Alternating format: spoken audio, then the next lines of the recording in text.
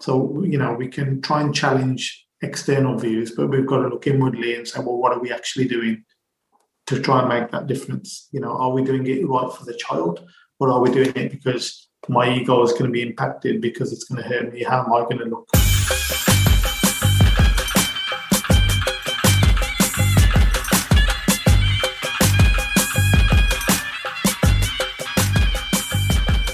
There are more Asians involved in football than you would expect. There are nowhere near as many Asians involved in football as there should be. Join us on the Our Game 2 podcast as we celebrate the ones that are and discuss the ones that aren't.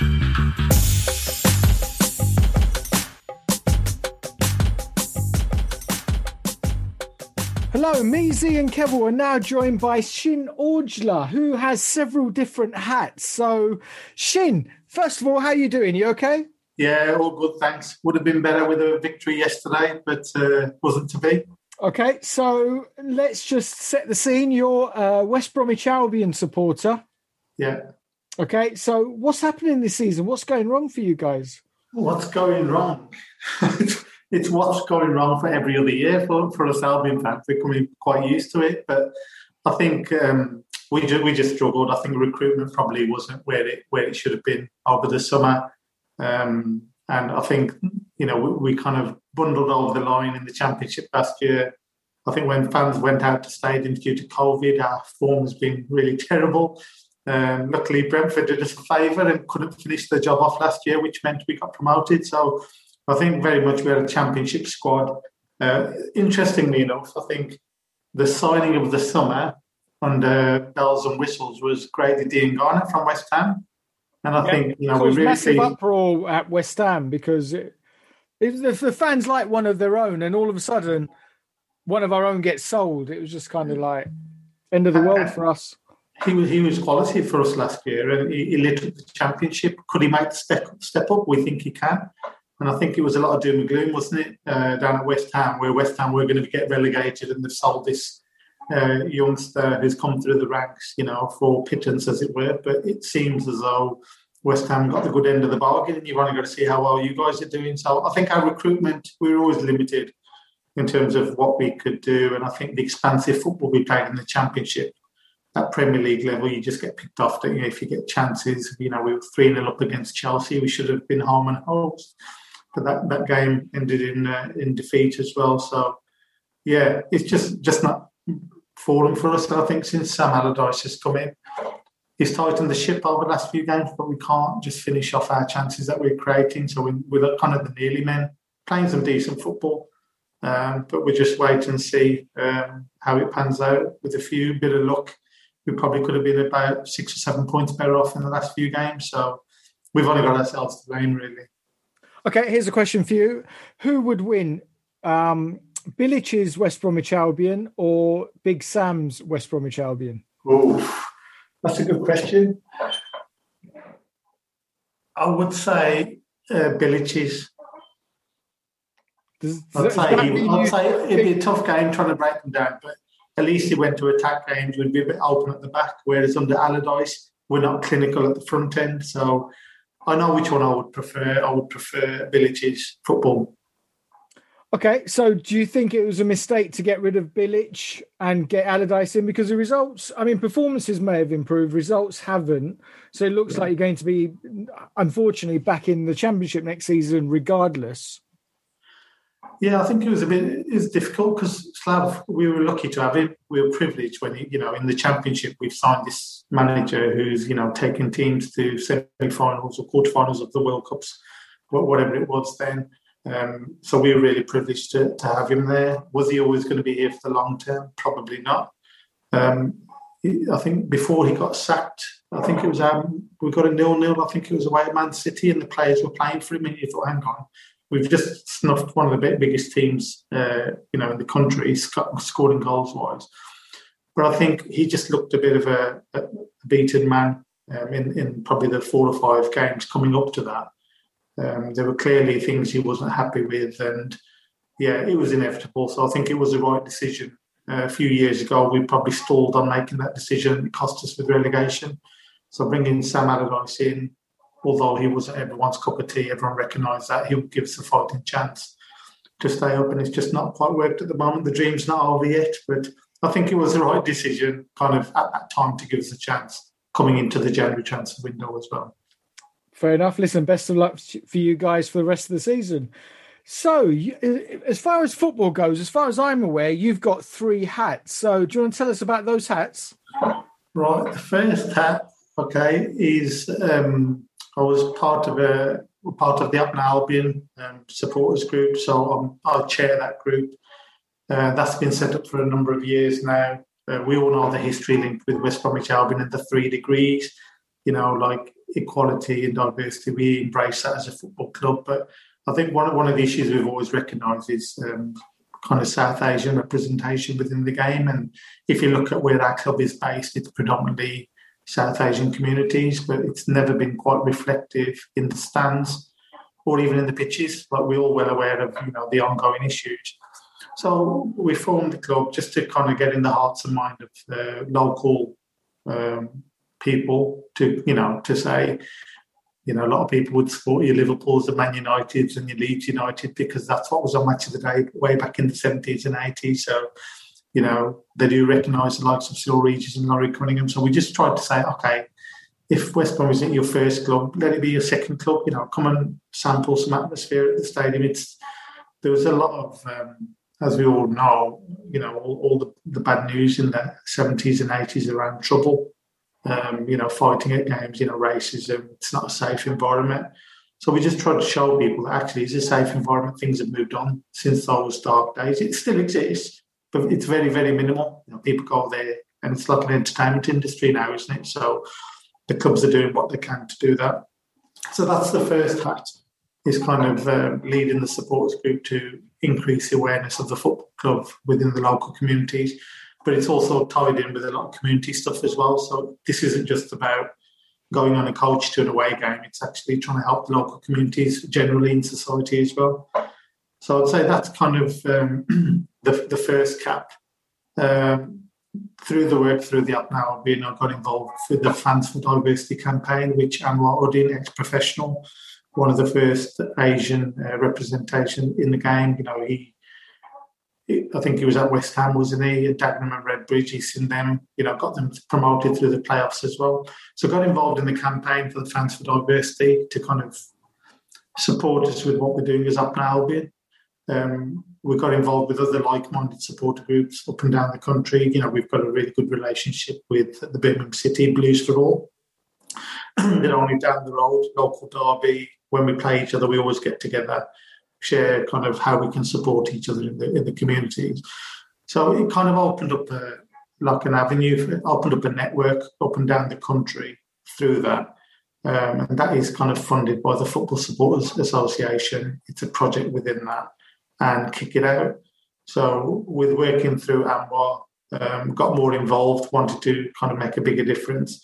And we set up a guidance group. So there's about 20 like-minded fans representing various clubs, Carlisle United, Lincoln City, Crystal Palace, non-league as well, Port Vale.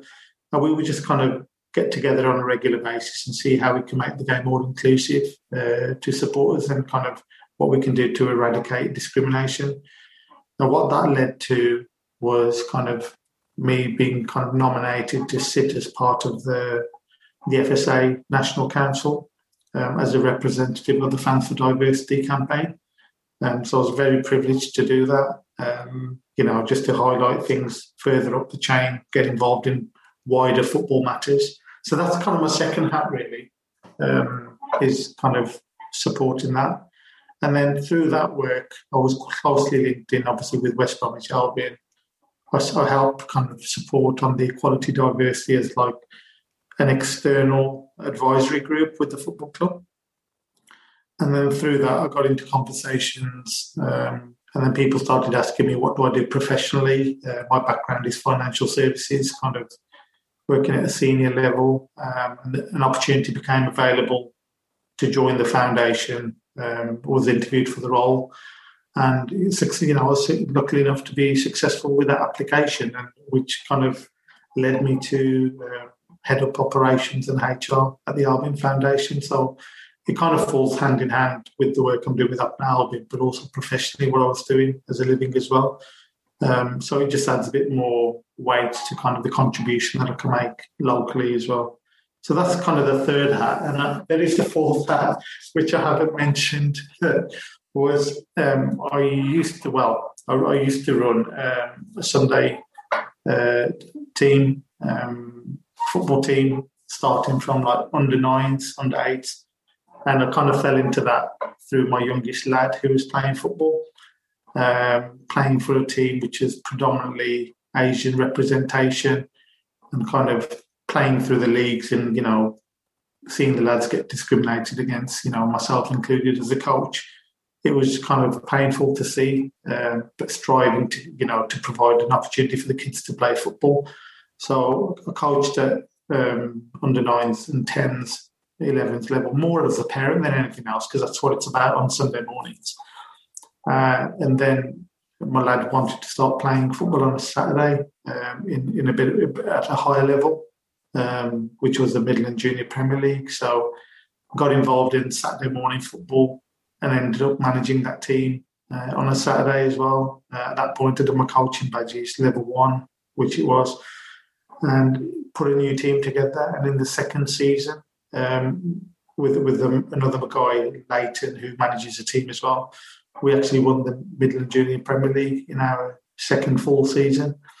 So moving that on, when I've joined the foundation, we've kind of integrated that team as part of our JPL program. So I'm actually now on a Saturday coaching our under-15s, representing the Albion Foundation in the Junior Premier League. So kind of 4 hats there. Football is everything, as you can imagine. Football at work, football at home, football voluntary. So yeah, it's taken up a lot of my time at the moment. Okay, fantastic. So let's start with Upton Albion then. So Upton Albion is a fan group, and you said one of the aims is to try and increase the local community attending West Brom games. So I'm part of a similar group for West Ham called the BAME Hammers, and I know and you know that there are various fan groups around, etc. How long has Upton Albion been going for?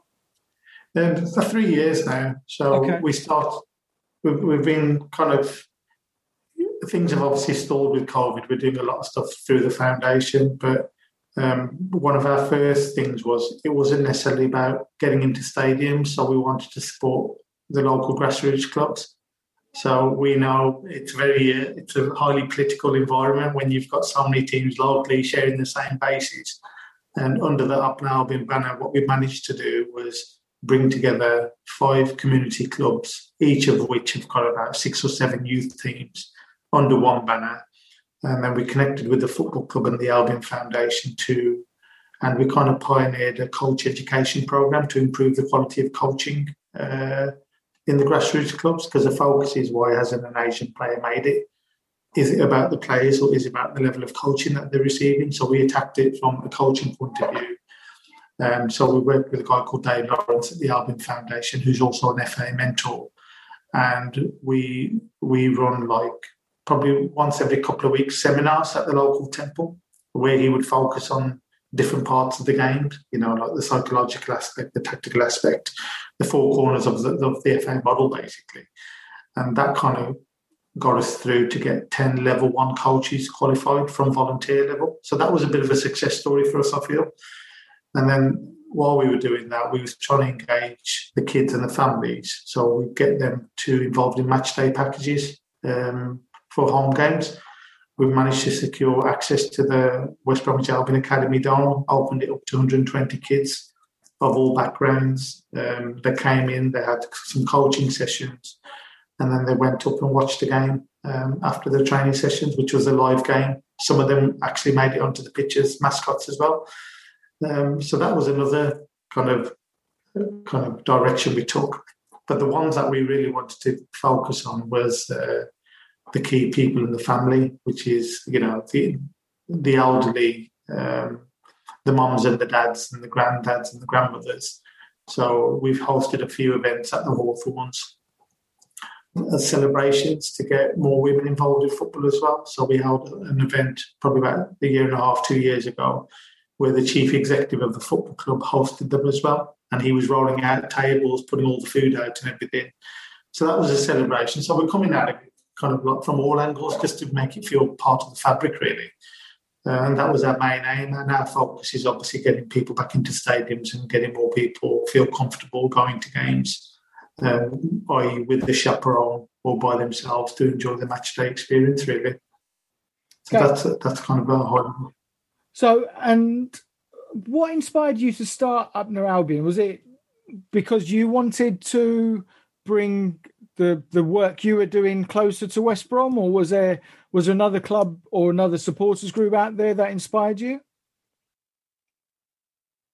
I think it was a number of things, really. I think when going to games, you'd see a number of Asian fans walk in. They'd walk the similar route. You might see them before the game, and you'd always kind of acknowledge each other. It was like a respect kind of thing. It's like, yeah, have a good day kind of thing. And then we just thought, let's try and bring it together. There were groups, up and down the country that you'd heard of as well. But it was just trying to kind of bring it together and kind of talk about the issues. And just like a camaraderie, really, get people together. And I think what we found was actually a bit of resistance because the guys that have been going to games for like 20, 30 years, they don't want to be treated any differently. They just wanted to go to games with their mates. And probably didn't want to be part of this group. They just said, we're just going to carry on as normal. So we did feel some resistance from that, where people wanted to keep the normal match day routines, which is fine. But all we want to do is try and get the people that want to go to games in a safe environment together. So that was kind of the reasoning behind it, really. Yeah, I mean, we've faced some similar issues with the BAME Hammers in.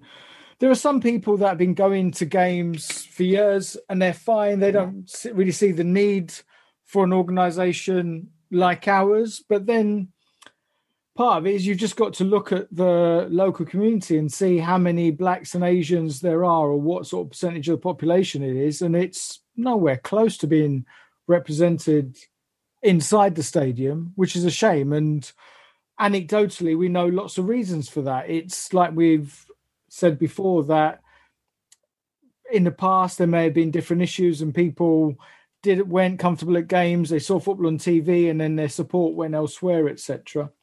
How has the club been with what you guys were doing? They were very supportive when we initially launched it. Sorry, I've got to let the cat out.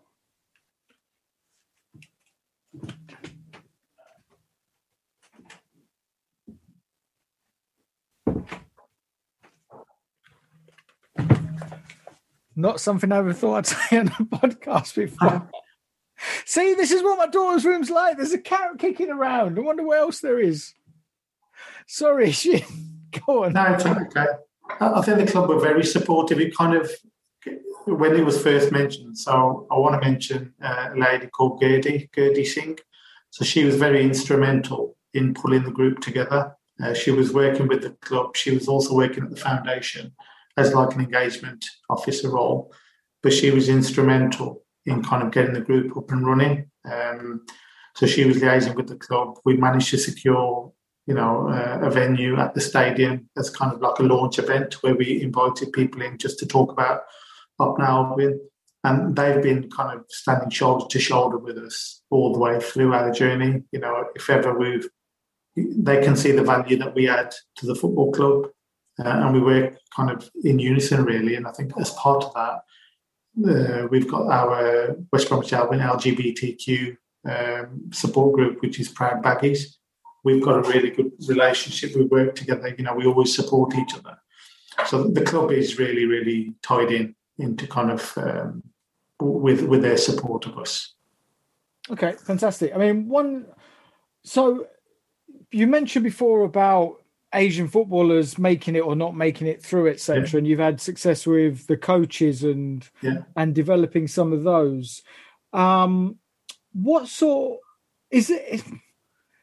I'm trying to think of the question without it being a loaded question. Is there is there an appetite from the club to see an Asian player make it through, or are they just looking at, in terms, just engaging with the community as best as they can, which obviously has benefits anyway? I'm trying not to ask a loaded question, but I don't really know how to. What's their thoughts on it? How much is the club committed to it, basically?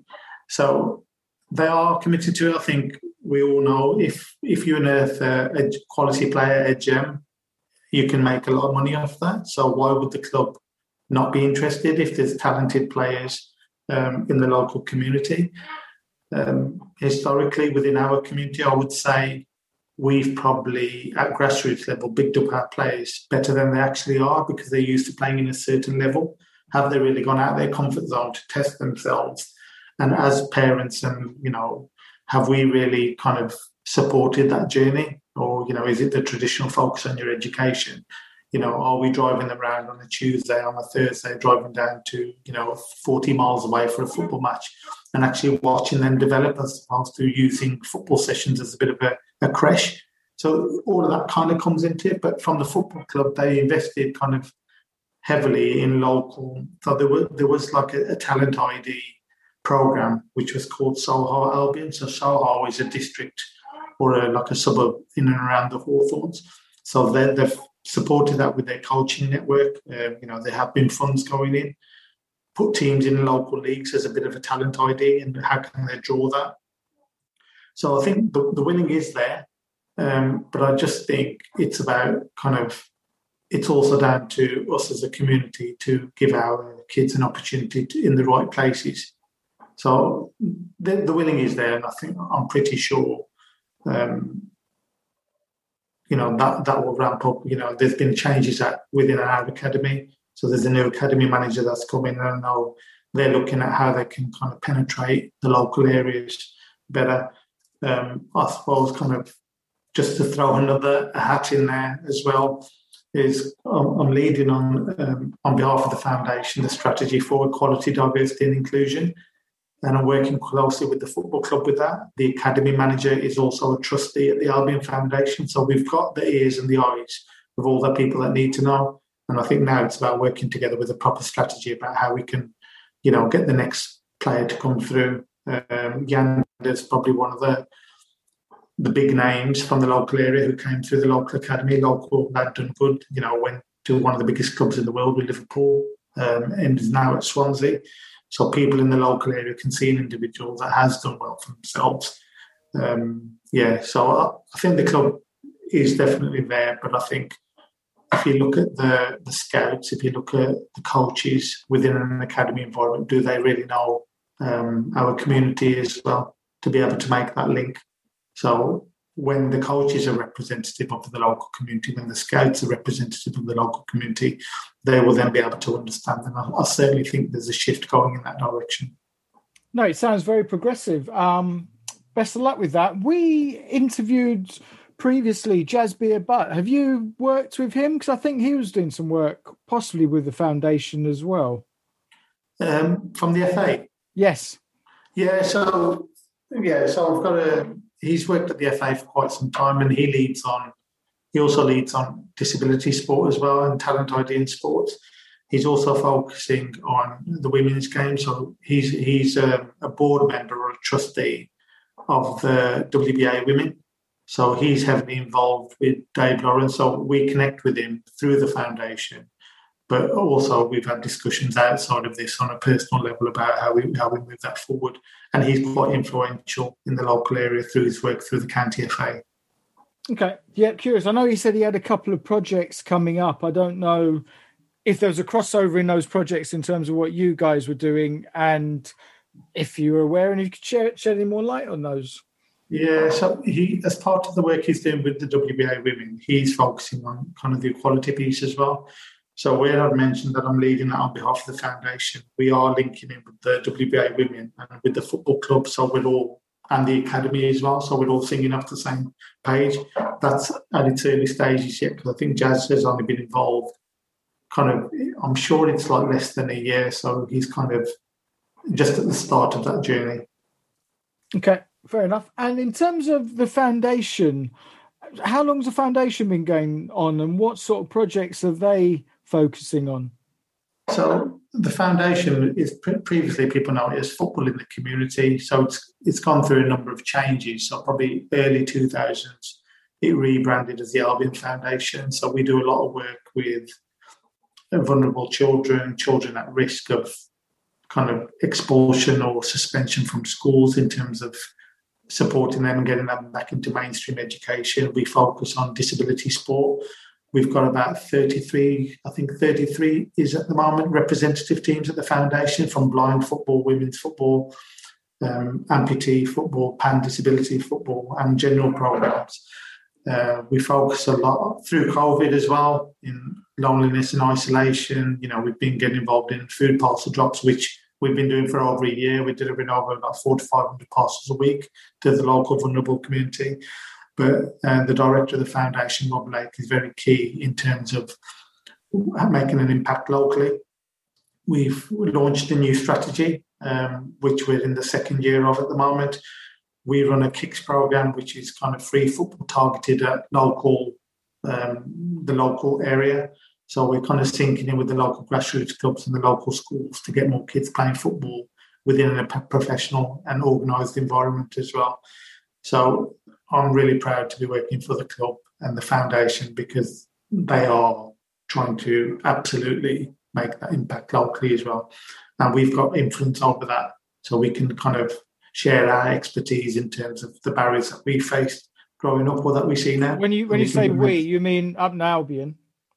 Yeah, as an individual, like a Sikh guy that's grown up in the local area and having faced everything that I would have faced in terms of discrimination and barriers to change, within a football environment. So we can surface those problems and have that conversation. And we've got the backing of our trustee board on that as well. So we've got a dedicated member on the trustee who's leading that piece as well. Okay, just out of curiosity, how big is the foundation in terms of how many people do you employ, and how much of an impact, if any, will relegation have if it happens? So within the foundation, we've got, as it stands at the moment, about 70 contracted staff. We've got a casual pool of about 30 staff who support that. And then we've got a big network of volunteers that sit over the top of that. So it's quite one of the larger organisations within football, kind of in England. In terms of impact, so what was the second part of that question? I was just curious, if the worst happens and you guys get relegated, what sort of impact will it have? So when you're in the Premier League, I think one thing I've realised from working in football, when you hear about parachute payments and everything, and you hear about all the money in football, I can see how that money is kind of allocated and kind of dished out. So it doesn't all go to players. Some of it filters down to the community organisations. And we deliver a lot of stuff in schools. So there's a lot of Premier League funded projects that go into local schools that you have to deliver. So the Premier League are adamant on that, and you have to show the figures and you have to show the impact. You have to provide case studies around that. So it's not just about figures, it's got to be real. So in terms of relegation, because of the vast range of programs that we run, we would still be able to secure that funding if we went down into the Championship. Obviously, the longer you're in that Championship, those kind of parachute payments kind of reduce year on year. So immediately, I think the way this organisation is run, it wouldn't have a significant impact in year one. You'd probably be looking at maybe if we was 2 or 3 years into it, then that potentially could have an impact. But we draw on a lot of external funding away from the Premier League because of the success we've had in our programmes. So going through COVID, I think I'm quite proud and privileged that actually we're standing on our feet in terms of, so we're not heavily reliant on one source of income from the Premier League. It helps being a Premier League club, it opens up lots of other doors, but we're more than just that, because I think we've got a really good reputation for what we do locally and with the local authority as well. No, sounds fantastic. Z, Kevin, if you've got any questions, just feel free to jump in. I was going to ask, about 5 years ago, I was at the Hawthorns when West Brom hosted Delhi Dynamos. I think that was the first time an Indian Super League team played in England. I was just amazed by two things. Like, one was the fan zone that you had outside, and then also the players were led out by the sound of the dole, which is amazing because I've not seen that at a match before. Did you have any involvement in that, or were you had any just any involvement in that game? Not leading up to that one. I think it was around about the time we were just going to get going. So if that was to be replicated again now, we'd 100% be involved in that. And I think it was an experience. We've got dedicated fixtures that we get for kicking out, and we've had the door blasters. Everyone knows Good Jaramal, who's one of the best door players kind of in the country. He's always involved in stuff. He's done a lot of. The club have been really keen to get him involved with players. So the players have been. There's a bit on media from last year or the year before where he'd done some sessions showing the players how to play the door. So yeah, I think if it was to happen again, we'd definitely be involved. I think probably this time, just before last year, probably about 18 months ago, there was a contingent that came over from India as part of the Premier League, and they visited West Bromwich Albion. So we showed them round. There was all the main clubs from the Indian Premier League that come over. So yeah, we would definitely have involvement in that kind of moving forward. And in terms of the fan zone itself, do you have any involvement in hosting events there as well? Yeah, the fan zone is like one that there isn't really a fan zone. It was only opened on a few days. But on stage, there's another group called the Bhangra Mashup. So they normally do pre-match entertainment and get people dancing and changing the light bulb and all the rest of it pre-match. And like I said, Good Jaramal and the Door Blasters have been to a number of those as well. One thing that I'm quite curious about is, I mean, all three of us, me and Z are based in East London, Kevil's in Northwest London, so we do have a London-centric view on things. You've mentioned the fact that through the foundation, you managed to get, and Abner Albion managed to get 11 clubs together, or 5 clubs together, and 11 coaches, 10 coaches, etc.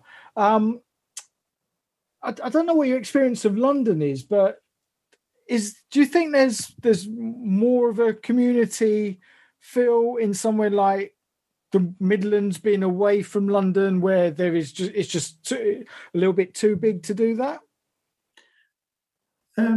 What, in London or in the Midlands, you mean? In the Midlands. Yeah. I don't know, really. I think it could be quite easily to be kind of replicated. I don't know. There's a lot of clubs locally, and I think a lot of the fans from each of these clubs all kind of know each other. So it's just kind of, we've just created a network where we kind of support each other. People know each other outside of the football environment as well. And I just think it's that old north-south divide that we keep talking about. It's just generally a different way of life from London to the Midlands as well. I think the other bit I'd just like to touch on, which I probably didn't mention, is that through the work with the foundation, we have supported football clubs and the football development programme back in India, in Jalandhar. So I mentioned about Gerdi, who was instrumental in setting up Albion. She created a link with a guy called Sunny Rourke. So there's a big, massive academy just on the outskirts of Jalandhar called Rourke Glan, and they do annual football tournaments. So we've sent coaches over there, we've sent teams over there, and we've got a big, strong working relationship with them. And I think just prior to COVID, because people in the local community here, they recognise that we have got a base back in Jalandhar in the Punjab. So we've had people through the Albion network and through the grassroots club saying, well, when we visit India, is there anything that we can do when we go back on behalf of the foundation? Is there equipment we can take over? Is there we want to build that link so people recognise that link that's been created. So that's also created a bond locally as well. Superb. Just on that, do you think the Khalsa Football Federation tournaments that are held mainly in the Midlands, that's helped as well to bring people together in the Midlands in terms of football? You've asked me a question there about probably the Khalsa Football Federation. So I've been in and around that through the teams I've managed. They're very good setup. They used to hold them in London, Barking, in Bradford. There was a few tournaments in the Birmingham area, Leicester, Derby. They have moved around. And I think my personal opinion is they're very well organised. it provides an amazing. So if you've gone to one of these tournaments over the weekend, it's like a festival of fun over the Saturday and Sunday. But I think the bit that we've missed out is actually what have we done as a legacy in terms of moving that forward in terms of the professional game.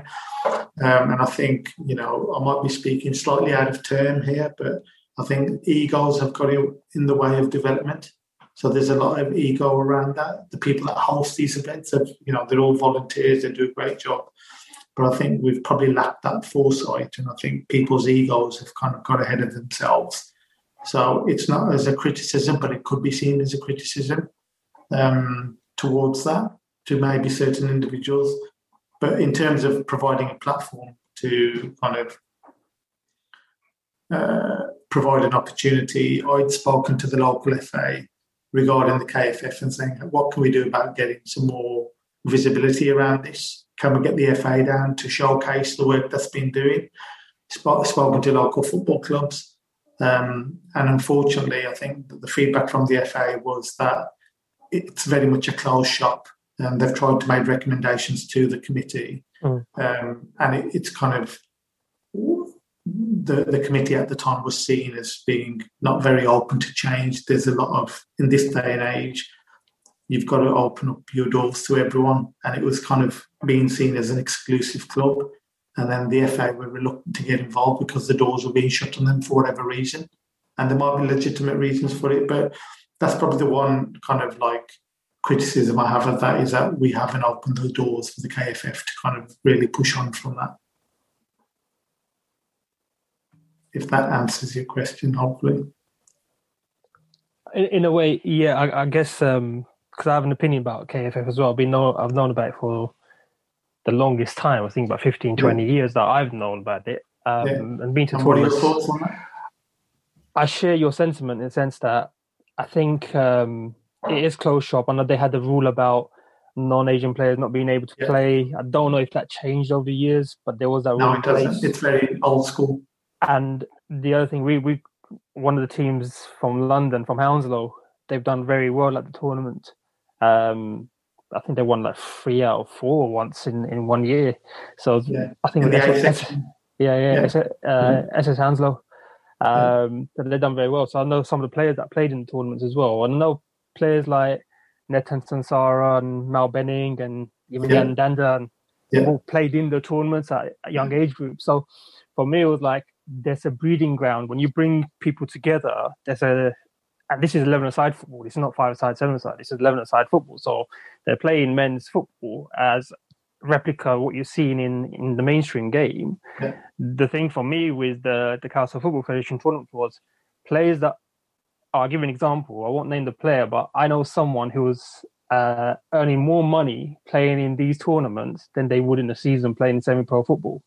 So what they would do is just train and play locally, but they'll get paid good money to play tournaments. And I felt it was more of a bragging rights tournament rather than something that had development. I think the foundations of it started with good intentions, of course. Yeah. But then, I've had the same kind of thoughts on there should have been a progress with it. You set the foundations, you got the people together, you had this great network of clubs and players from across the country. Like, this is the ultimate network. And there's about how many teams? Like 30, 40 teams that are playing.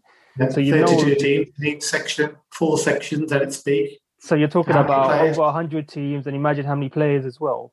And you haven't mentioned the youth football and the girls football that they did. So they are providing an opportunity. So in terms of even with the youth setup, that should have been, for me, once these tournaments are established and you want your kind of older players, your senior players, to go out and play semi-pro football with the youngsters, that should have been the breeding ground to then showcase the talent that's in the community, then take them out into the mainstream clubs and create opportunities that way. That would have been my route. So you then... One is, Jeff, I love weekend tournaments. Weekend tournaments are wicked, right? Whatever level you play, they're amazing events and get great memories. But they're only there for that weekend memory. What you want to do as a youth is actually showcase how you can bring people together, take the best talent from there, and then look at what links you can create across the country to go use it as a scouting platform to say, these are the best of the best, and take them to clubs or make them wear to clubs and other scouts that there's players here.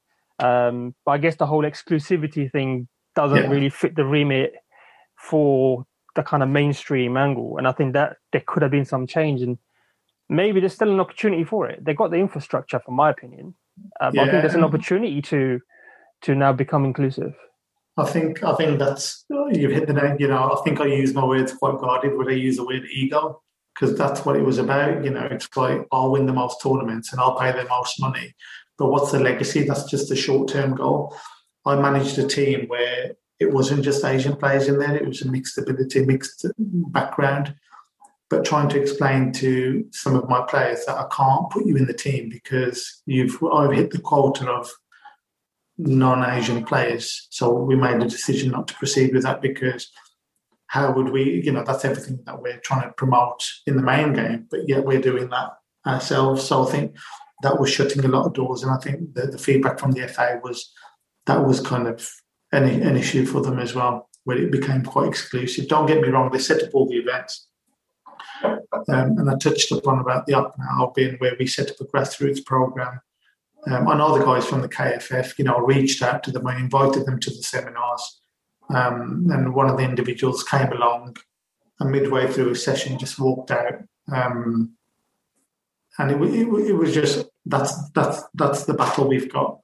So, we can try and challenge external views, but we've got to look inwardly and say, well, what are we actually doing to try and make that difference? Are we doing it right for the child, or are we doing it because my ego is going to be impacted because it's going to hurt me? How am I going to look? And one of the things that we promoted is, to be part of this, your ego has to stay outside the door. This is for and I think one of the positive feedback I had quite recently from one of the chairmen of the football club is that I brought in an impartial view, and we've managed to bring all these teams together around the table where at least they're not competing against it. They actually want to see the good that's coming out of it. So, I'd agree with everything you said, Zee. Probably wouldn't go down too well within the corridors of the KFF, but that's the reality of it, unfortunately. I think even with platforms like with what we got here, open, honest conversations what's required. I mean, I'd pay respect to them, what they've done to keep that kind of tournament going, and the organisation of that tournament every single year is massive. So you have to give respect that they know how to do infrastructure and organisation, but it's all about good practice for today's day and age. And we can hopefully maybe get a round table, maybe Apu can work his magic to bring him onto a neutral playground and say, right, cool, let's see how we can take it forward. But I still think it has a purpose, but not in its current guise.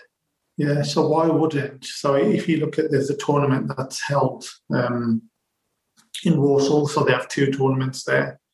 Within a 20-minute drive of that venue, you've got West Bromwich Albion, Wolverhampton Wanderers, Coventry City, Warsaw Football Club, Birmingham City, Aston Villa, right on the doorstep. So why are they not coming? We invited some people down from the Albion, and they probably weren't treated probably as well, and it was just a negative experience. So you can understand why, that there's a hesitancy to get involved in that. That's what we need to try and change. Okay, cool. So the FSA, tell us a little bit about the FSA. So you've been voted onto the board of the National Council, right? Onto the National Council, yeah. There is a separate board, so I'm not part of the board. It's just the council as a representative of the Fans for Diversity campaign. Right, okay. And so what are the goals for the Fans for Diversity campaign? It's to promote inclusivity and kind of address issues to do with discrimination. It's more of an education piece. So the positive thing about that, there's a lot of like-minded individuals who are professionals in their own right, and through the power of football are trying to change and trying to help people that wouldn't normally go to games because of fear of discrimination, and bringing these issues to the fore. A good example of that is football versus homophobia and the Stonewall Rainbow Laces. It's certainly, that's been supported by the Premier League and the FA. So it's kind of putting the issues out there to be discussed. There's talks about, okay, we haven't had an Asian footballer, but have we had it openly gay footballer come out, and what impact would that have? So we try and support that, but we also support other campaigns in terms of affordability and other issues to do with football that we have an opportunity to discuss that. The FSA do have input into the FA, so some of the individuals on the board are feeding into the policies and the procedures of the FA, and their voices are heard within the Premier League. So it's like a consultancy piece. So whatever the Premier League and the FA do, they do lean heavily on the Football Supporters Association. They're the largest network of supporter groups kind of within the UK, so that's a big voice of what we're feeling as fans. So as a Fans for Diversity one, it's just promoting inclusion and making people to go and enjoy games and then feel comfortable to go to games. In a nutshell, that's kind of it. So Anwar's been heading that up, since he started the campaign. And we've seen over the last 18 months, 2 years, with Upton Albion included, there's a lot more groups that are coming to the fore, not just fighting for better football, but also issues in society in general. So one of the things I'm wondering is how much of an issue. I mean, I guess you can only really talk about West Brom apart from what you see via the FSA. Yeah. How much of an issue is this? I mean, the reason I'm asking is I've been going to West Ham donkey's years. And very similar to you, I've seen other Asians and black fans there. And even if I don't know them, I'd give them the head nod as you do, etc. And I know everyone's experience is different, but I think I've had one issue outside the ground in 40 odd years of going. And I know other people have had some issues as well, but that's been reducing. So is it a case that, listen, we know that racism and homophobia, all that sort of stuff exists, but a lot of it is it's no longer overt. So does that mean, or do you think that means that football grounds are not comfortable for people, or that there's still that perception and that's the battle that we've got to overcome? I personally feel it's there's a lot going under the radar, so it's bubbling underneath, so people won't necessarily speak out because of the way stadiums are at the moment, the way you've got CCTV around stadiums, but I have felt there's an undercurrent of it there, the odd comment being made here and there. And I think what we've seen, certainly in the local area, is an increase in kind of hate crime, race-related hate crime, which potentially could have been fueled by everything that went on with Brexit. So there is an undercurrent there, and we just need to make sure it stays as an undercurrent in a way. And we focus on all the good that's going on, because 99% of the fans are there to enjoy the game, and it's a very welcoming environment. Just touching on the Fans for Diversity campaign, there was issues, that get highlighted quite easily for Millwall Football Club. Last year or the year before, I think there was an FA Cup game between Everton and Millwall. It was all over the news. It was fighting and all kinds of chanting, etc. And then what Anwar had arranged was for us to meet with Steve Kavanagh, who's the chief executive of Millwall Football Club, to talk through kind of the issues that the club is facing, and to give him a sounding board of other kind of options or things to discuss of how he can address the issues that are linked with Millwall Football Club. And I think that came again with players taking a knee. So we all know what happened before the game, before the QPR Millwall game, where the fans were in the stadiums and they were booing people taking the knee. So we can kind of provide some support around that. I think personally, I did think to myself, there wasn't fans in stadiums at my football ground. And I thought, well, if there was and the players took a knee, how confident would I have been that there wouldn't have been booing at my club? And hand on heart, I couldn't say that. I know 99% of fans wouldn't, but it's still in the back of your mind. So, yeah, I still think there's issues there. And that's generally society, without getting too political about it. But I'll mention it, the likes of your Boris Johnsons and your Donald Trumps, that make it acceptable to make certain kinds of comments regarding certain faiths, etc., isn't helping the situation, where it's becoming acceptable that you can say that. some of the comments that have been made over the years. So it is still an issue. And we just want to make sure it doesn't become an issue like it was in the 70s and 80s again. But there's a lot more tolerance out there at the moment. I think the way I see it, I think until recently, football clubs, they hesitated when it came to, I guess, being anti-racist, because I think they were afraid of how the supporters would react to that and the kind of backlash that would happen. Yeah. And I think that's changed in the last year. And I think clubs are more willing to address those issues. You just have to see some of the comments by some of the chairmen when the supporters have booed, and they've very publicly come out and said, if you want to boo, you're not welcome. So I think, was it Colchester chairman wrote that in an open letter to his fans and a few others. And I think probably 18 months ago, I don't think that would have happened. So what's it like at West Brom? Listen, there's always going to be pockets of fans that have issues, etc. How long? I mean, are you a season ticket holder? Have you been going regularly over the years, and have you noticed the change? I think this year is probably I haven't got a season ticket this year because we're not allowed in stadiums, but it would have been my 26th year as a consecutive season ticket holder. I didn't go to games till I was about 16, 17 actually, because I wasn't allowed to go for the reasons that we've mentioned. I had to sneak out of the house as a 17-year-old to go to my first game in 1991.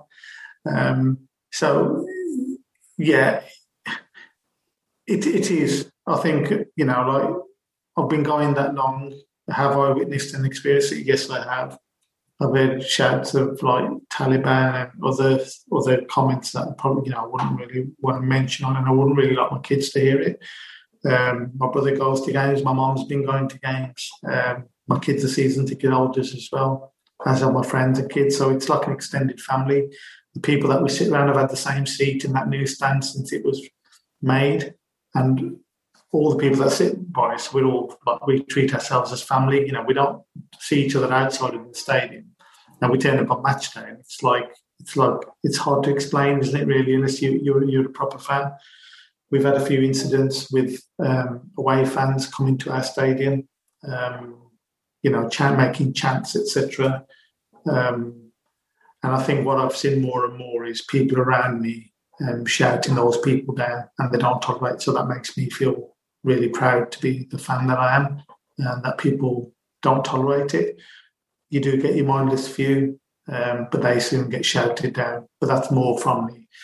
We're probably seeing it more from away visitors, which probably happens up and down the country. I travel away, not so much now, but certainly in the 90s and early 2000s. I remember going to an away game at Hull, where we were right on the border by the home fans. Me and my friend got targeted by the home fans, and they were like referring to our ethnicity in a very negative way. And then some of the fans around us used the derogatory words and basically said, "These are our fans," and they used the P word, but these are our fans, these are our P's, and you can't mess with them. And I was like, "What do you mean by that?" kind of thing. It was really kind of, yeah. So we have seen it, and I think going to away games, there's normally 5 or 6 of us, and 4 or 5 of us will be Sikh, Asian lads walking down. So we're very mindful of our presence when we go to grounds in terms of how we get looked at compared to other people. So we're just a bit more on our toes about it. It's happened a couple of times. I won't mention the club's names, but we're just aware that when you're going away from home that, you can be seen to be different and get targeted for that. Okay. And with regards to taking the knee, etc., just remind me, West Brom still are, is that right? Yes, they are. Yeah. Okay. And have there been any discussions within the club as to, firstly, whether to continue, whether it's enough, and what else they'd like to be doing? And in either your capacity as being part of Abner Albion or the foundation, would they consult you, or how would that work? So I'm currently in the process of liaising with the club in terms of the whole, I would say, agenda, or how, the equality and diversity. You keep mentioning it. So we are seen as, up now, Albion and Proudbaggers, we're seen as stakeholders as part of that, as our other fan groups, the main supporters groups and everything. I'm currently working on something which obviously can't share at the moment, which is going to kind of support that agenda going forward. But I'm really confident and really pleased that we have an opportunity to be part of these kind of discussions. I think we all know the history of West Bromwich Albion. People always talk about 3 degrees. I've also heard quite recently that can be seen in a derogatory way. Why are they called the 3 degrees and why they're not recognised as individual names? And I never thought of it that way because I've just been brought up, it's ingrained. I'm proud of the 3 degrees, but it was only after the passing of the late, great Cyril Regis that it was mentioned, saying, actually, should we really be calling them? Why don't we recognise them for who they are? So, and I think even over the last year, 2 years, if you look at the team that we've put out, there's been times where we've had 10 out of 11 players that are kind of non-white. Recently, in the last 3-4 months, one of our players has been targeted with race hate online, and the club really came together behind and stood behind Romain Sawyers regarding that as well. That was quite a swift and strong response in terms of there's no, we're not going to tolerate any discriminatory behaviour, and if the individuals are found, they will be banned from the ground. So, just for possibly some of our younger listeners who may not be aware, so was it 1977 that the 3 degrees first played together for West Brom? Yeah, so unfortunately I didn't get to watch. I only got to watch one match of the day, but if you look at the quality of the players that came through and what they had to put up with at that time, and so like this was Cyril Regis, Laurie Cunningham, and Brendan Batson, right? Brendan Batson, yeah. So Cyril Regis was bought for about 25 grand from non-league down in Hayes. He was an electrician. Laurie Cunningham was signed from Leyton Orient, again coming from London, and Brendan Batson, I think, came from Cambridge United, and they formed a formidable kind of team. That whole team in that era, we pipped to the post for the league title by Liverpool because of the bad weather. I'm not bitter about that, but it was just trailblazing, and Laurie Cunningham ended up being signed for Real Madrid. And he's still revered there to the day. Yeah. So this was 3 black players in the football team, which was very rare in those days, and they were also, well, like you said, they were very, very, they were excellent, in fact. And Cyril Regis obviously went on to have a pretty good England career. Did Cunningham play for England? I can't remember. I don't think Batson did he? No, he didn't. I think the other question is, if they hadn't been as good as they were, would we still be talking about our heritage in that way? So were they embraced for their colour because they were extremely talented? Had they not been, then, so you ask the question, would we be having this conversation now about our heritage and how we promote diversity? I think the chances are West Brom would probably still be having a conversation. Whether it be so well recognised outside, I don't know. West Ham, were the first team in the first division to ever play 3 black players. So that was about 5 years before the 3 degrees.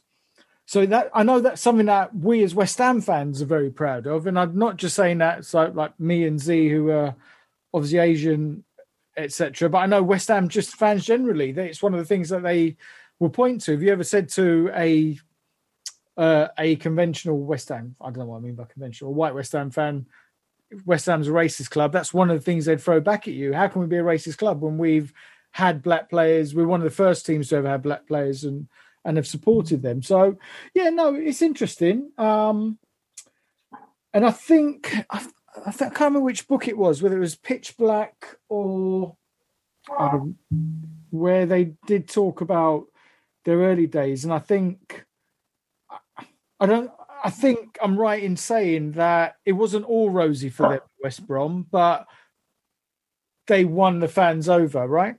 Yeah, absolutely. And I think there was my mind's gone blank on it now, but there was a game that was played and it's been shown on TV and it was classed as Blacks v Whites. So there was an all-black team. Oh, yeah. That was a friendly, wasn't it? Yeah, it was for one of the testimonials. And if that was to happen now, then you'd be like, what's all that kind of thing. Yeah. I didn't know that. Okay. You're right. It wouldn't happen nowadays for many reasons, but it was quite interesting that they felt the need to do that back then. But there you go. Okay, so what goals? I know you can't talk about this project that you've got going on, but what would you like to achieve next? What are the goals that you've got, either through Upton Albion, the FSA, or the Albion Foundation?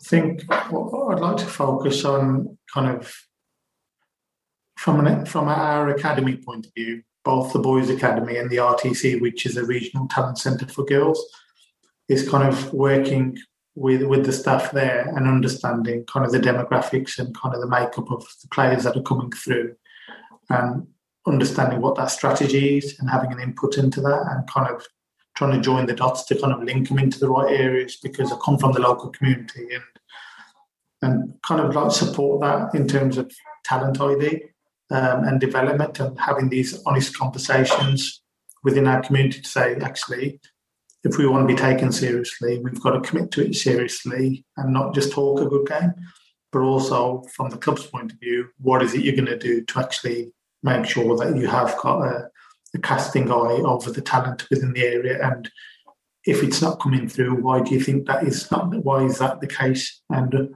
what needs to be done, and how do we work together to do that? So that would be my focus. I'm focusing on that and getting some data out regards dropouts. Which people are coming in, or they've just been brought in because they've been scouted and then been ticked a box and then they're not progressed with. But actually getting under the skin of that, so that'd be a key area of focus. We do want to focus regarding like the elderly community, because people listen to the elders as well, so we want to get them involved. And then one of the key focuses is working with the grassroots teams to improve the level of coaching. So they aren't, as soon as players arrive, they're not doing 5,000 burpees and they're not running around the park 500 times and only getting 1 minute on the ball during games, is to improve that level of coaching as well. So that would be the focus, the next generation. We've missed out on our generation, but let's make sure we've got plans in place to support the next kind of the way forward, really.